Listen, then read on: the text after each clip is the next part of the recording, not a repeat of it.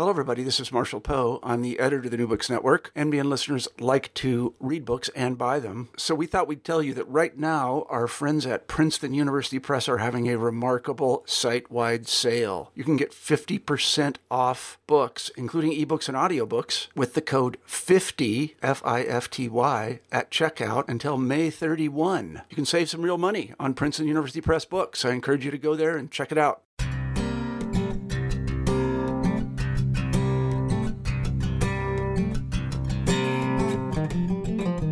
How would Israelites have understood their nation's covenant relationship with Yahweh?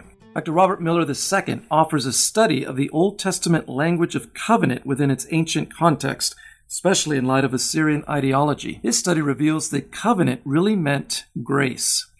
Tune in as we talk with Robert Miller about this important theological concept, covenant and grace in the Old Testament. You're listening to New Books in Biblical Studies, a channel of the New Books Network, and I'm Michael Morales, your host. Robert D. Miller II earned his Ph.D. in Hebrew Bible from the University of Michigan and is Associate Professor of Old Testament at the Catholic University of America and Research Associate with University of Pretoria, South Africa. His books include Chieftains of the Highland Clans, Oral Tradition in Ancient Israel, Covenant and Grace in the Old Testament, and The Dragon, the Mountain, and the Nations. Robert teaches courses in Old Testament, the Ancient Near East, and archaeology. Robert, welcome to the show. It's good to be here. So, Robert, how did you come to write this book on covenant and grace in the Old Testament? Well, I had been fascinated for some time with the idea of covenant. I had written even a paper in graduate school about George Mendenhall's work on covenant. I did my PhD at the University of Michigan, and although I met Mendenhall, he had finished teaching and retired by the time I was there. But I was fascinated by his connections between covenant and treaty forms in the ancient Near East. And so I wanted to have a look at the relationship of Israel's description of its relationship with God to the kind of discourse that was going on in the ancient Near East myself. And I started out thinking I would be writing a book about covenant and the nature of covenant. What I found is that covenant wasn't even really the best term for what I was looking at. And so I came to call this covenant and grace, and the hidden meaning or the hidden interpretation is covenant, or rather grace, in the Old Testament. The opening chapter of your book surveys the history of scholarship on covenant, a study which in itself makes the book worthwhile reading. Obviously, we cannot get into the intricate details of that study here, but what are some of the problems or challenges historically with understanding the whole notion of covenant in the Old Testament? Part of the issue is that scholars got really preoccupied with the dating of covenant and with a large debate between groups of scholars who thought the best analogies for the covenant, and by that I broadly mean the way Israel understood its relationship with God, between people who thought the best analogies in the ancient world were from the 14th and 13th century BC, in the Hittite world especially, and those who thought the best analogies were from maybe the 8th century BC in the Assyrian world. And you can line up multiple scholars on both sides. Mendenhall was the famous exponent of the earlier view, and in some ways it's been discredited, but in other ways I just found that entire debate to really distract from a serious investigation into what the covenant actually meant.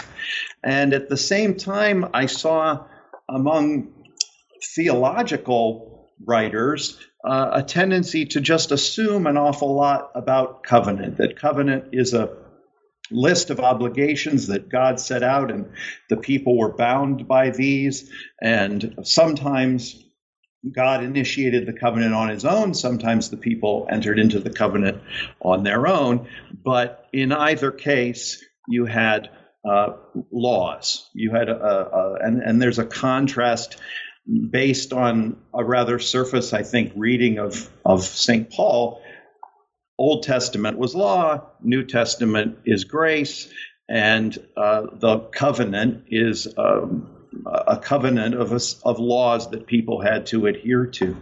And on an even more popular level, there were tendencies I saw in both Protestant and Catholic circles to place that understanding of Old Testament covenant at the center of a new sort of Christian theology that was almost raising once again law or an administrative covenant or a primacy of law to great importance for practicing Christians today. And so I was seeing this in reform groups that sometimes call themselves theonomous or federal vision. But we in the Catholic Church, we have a lot of proponents of this as well, of seeing the primacy of the covenants as the relationship of law with God as really the key to understanding how people today should be relating to God. Now, you suggest that we can understand the nature of Israel's relationship with Yahweh actually by becoming more familiar with Assyrian propaganda. Can you explain that for us, how Assyrian propaganda opens a window for us into Israel's relationship with Yahweh? Yeah, and here I was, again, building on the work of other people who've seen a lot of relationships between Assyrian literature, Assyrian propaganda, and different parts of the Bible, and not just with the covenant. I mean, even in the book of Isaiah, Peter Machinus has written on this, and scholars 20 years ago were already writing on this. Ernest Nicholson, Bernard Levinson, all sorts of scholars have talked about a period of time when Israel seems to have been borrowing language from the Assyrian world. It had been used to talk about covenant before in arguing that certain Assyrian treaty forms were borrowed in Deuteronomy. I was convinced that we're in the right time period, but we're looking at the wrong Assyrian texts. So let me sort of explain what was happening. And by time period, let's think 740 to 610 BC. Most of that time, Israel and Judah got along very well with Assyria. It's only late in that time period and during one or two episodes in the middle that there was conflict. Israel and Judah alike had long periods of good relations with Assyria. But the Assyrians had expanded their field of influence from northern Iraq across the Near East. And they wanted not only to have puppet kings and vassals, but to indoctrinate those nations or subordinate nations with their own ideology. And we have some inscriptions that come out of what you might think of as the armpit of what's now Turkey. So that small little crux there. There were a number of small little kingdoms in there in the late 700s that fell under the overlordship of Assyria. And we have a lot of texts from there. And I looked at two texts in particular from a little tiny country called Samal that are written by a king who was a vassal of the Assyrians, and he has clearly absorbed a lot of their ideology. And he talks about how wonderful it is to be a vassal of this powerful emperor. For me, this was an example of Assyrian propaganda as received by Western Asia. And I had it in a language called Aramaic, which is very closely related to Hebrew. If we assume that all of the vassals of Assyria were treated similarly, and that many of them responded similarly. One scholar describes it as that they weren't cowering in their palaces. They were walking the streets of Nineveh, fingering the tapestries and with their eyes wide open, taking in the luxury. Then presumably the people in Israel and in Judah would have received the Assyrian propaganda the same. And the reason I thought this is because when I looked at these two inscriptions, I saw motif after motif that I knew was in the Bible, that I knew was especially in Deuteronomy. Sometimes exact phrases in the cognate wording from the Aramaic of these two texts to different passages, mostly in Deuteronomy, some of them in what scholars call the Deuteronomistic history. So that's Joshua, Judges, and 1st and 2nd Samuel and 1st and 2nd Kings, which are somehow related to Deuteronomy. All of these are texts that are coming out of the same circle of authors. And it looks to me like they've also been receiving this Assyrian propaganda. But the difference is they're using it not to talk about how great it is to serve the Assyrian emperor, but how great it is to serve God, how great it is to serve Yahweh. From the Israelite standpoint, they have to describe their relationship with God somehow. They're borrowing images, they're borrowing metaphors, and what they're borrowing is language that the Assyrians have kind of foisted on them. I don't think they're doing this to somehow say, we don't serve Assyria, we rather serve Yahweh. I think they like the language, it makes sense to them, and they're using it to describe their relationship with God. So if I can just sort of go through some of, let's say 6 examples, and you can put them into sort of a 2-sentence phrase. They say, the Lord of the 4 quarters of the earth, and you see this phrase both in these Assyrian, well, you actually see it in the original Assyrian documents, then you see it in these West Asian inscriptions, and then you see it in the Old Testament. The Lord of the 4 quarters of the earth raised up his lowly servant, and the word for lowly and the word for servant are exactly the same in these North Syrian inscriptions and in the Bible. And then, and he did this by grace. You get a word for grace used in both cases. He set them in the midst of great kings. And then again, the he. Who's the he? The he is either the Assyrian emperor in these inscriptions, but for the biblical authors, it's Yahweh. He seated them on a throne. He set them in the midst of great kings. And I, the vassal king, or I, the pious Israelite, responded with righteousness. And it's the same term being used, tzedakah, for righteousness, in both these Aramaic inscriptions from northern Syria and in the biblical text. So they've described their relationship with God exactly the way this minor king in this tiny little country in northern Syria described his relationship with the Assyrian emperor. And they've done that because it's a way to express their relationship to God that's very poetic for them. Now, for many people who understand covenant in the Old Testament, primarily in terms of legalism or works-related conditions, your book comes as a radically new paradigm. How would your view of Israel's gracious relationship with God square with some New Testament passages like Galatians 3:12, which says, "But the law is not of faith, rather the one who does them shall live by them"?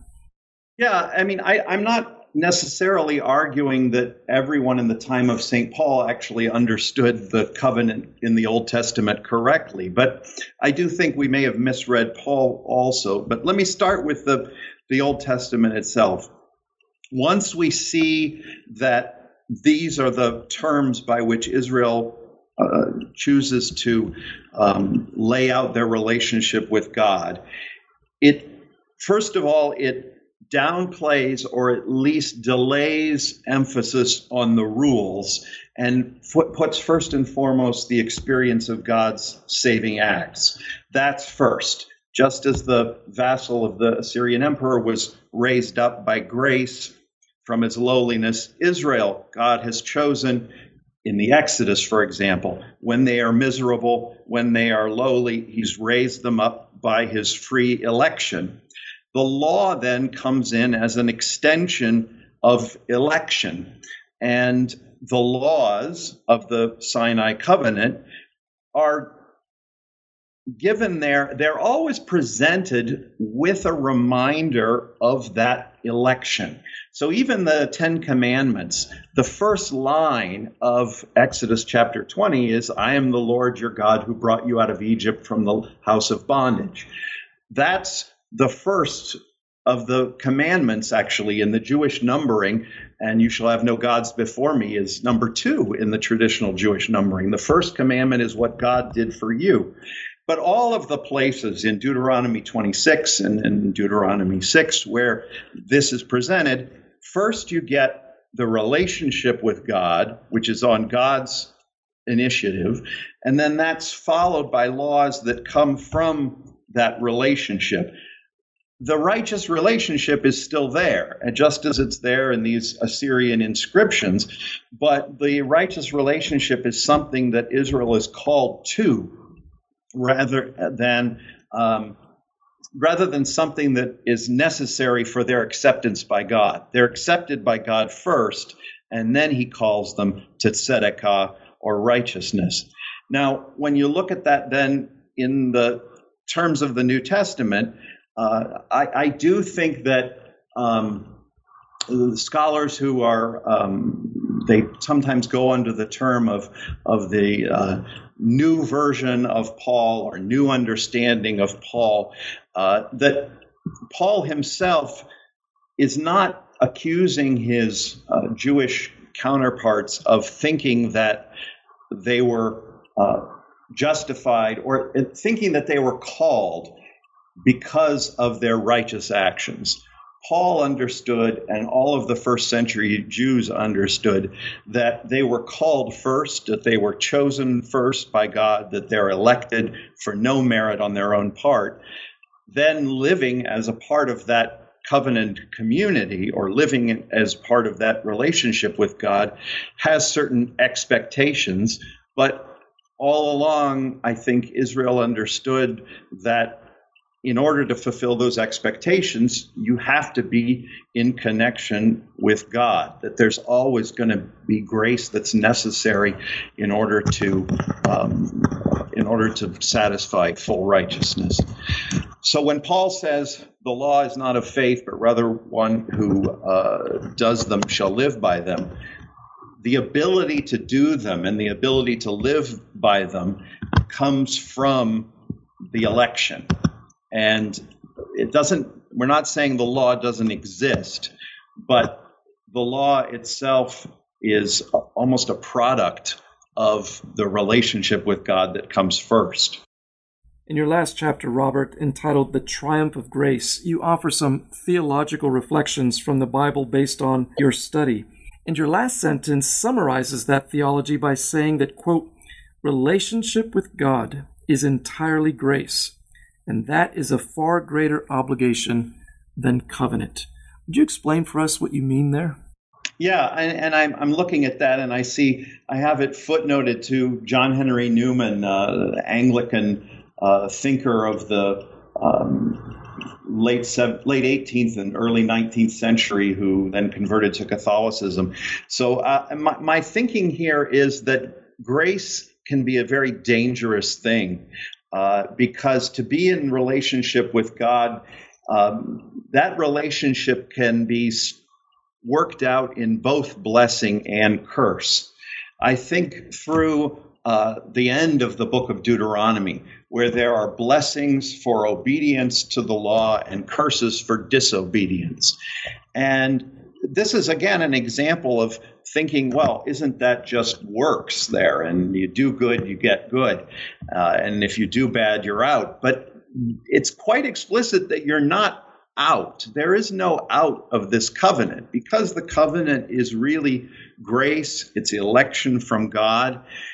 Israel, if they're disobedient, will receive the punishments of Deuteronomy as a member of that covenant partnership. If you read forward, let's say into the book of Judges, by the time of the judge Samuel, it's very clear that Israel wants out of the covenant completely. When Samson tries to redeem Israel, the men of Judah say to Samson, "Don't you know the Philistines are our overlords? Just be quiet, leave us alone. We're quite happy to be Philistines." You can't get out of this relationship that easily. If you're in this relationship with God that is based on his election, then you're sort of in it for better or worse. And in their case, they're in it whether they like it or not, and they're experiencing some of the curse phase rather than the blessing phase. And the other example I would think of is Abraham. So Abraham is a prime example of a person who is called by God for no reason. He's not given certain conditions that he has to fulfill in order to maintain God's good graces. But nevertheless, God can then ask anything of him, including even the sacrifice of his own son. So what writers like Newman and Rowan Williams, the former Archbishop of Canterbury, who in the 21st century have written, is that grace is amazing in that it's but it doesn't mean that it's always fluffy. It doesn't mean that it's always pleasant to be in this relationship with God. You're called, you're elect, you're part of his mission for better or worse. And there may be times even that it would be easier to be in a covenant where you had 4 requirements, and if you didn't fulfill those 4, you were out, and God couldn't think up a 5th. Love fulfills the law, so even in a relationship like motherhood where there's lots of duty and work, it's not necessarily a legalistic relationship or one conditioned by works. Yes, and one of the things I have in a footnote here, but when I teach this, I often use the analogy of a marriage. I think that some people who have focused on covenant in the wrong way have overemphasized the parental father-son analogy, but the marriage analogy that Israel used repeatedly, I think, is much better.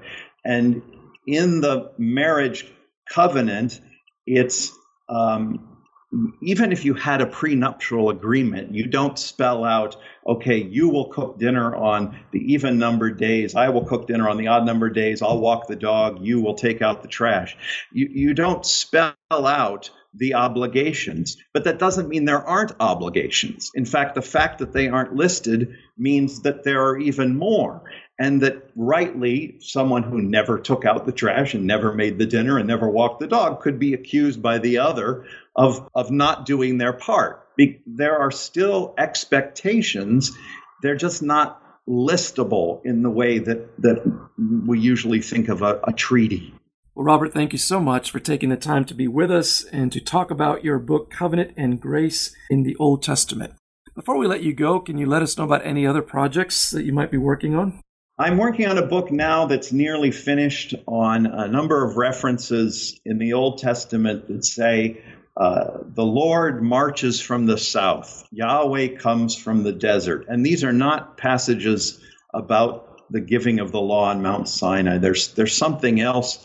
And I think they're tied to references in the Pentateuch to people other than Israelites who worship God, such as Moses' father-in-law.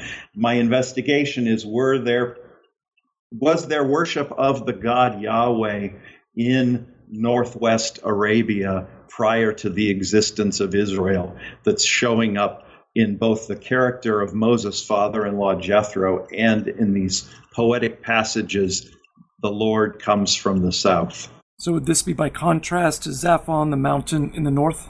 Yes, exactly. And as you know, I've written on a lot of God's northern elements, but that doesn't account at all for the name Yahweh. And the name Yahweh has a clear association with the desert south. So that's what I'm investigating now. We'll look forward to that book. Thank you, Robert. Thank you. All right, friends, you've been listening to New Books in Biblical Studies, a channel of the New Books Network, as we've listened to Robert D. Miller discuss his book, Covenant and Grace in the Old Testament. Until next time, goodbye.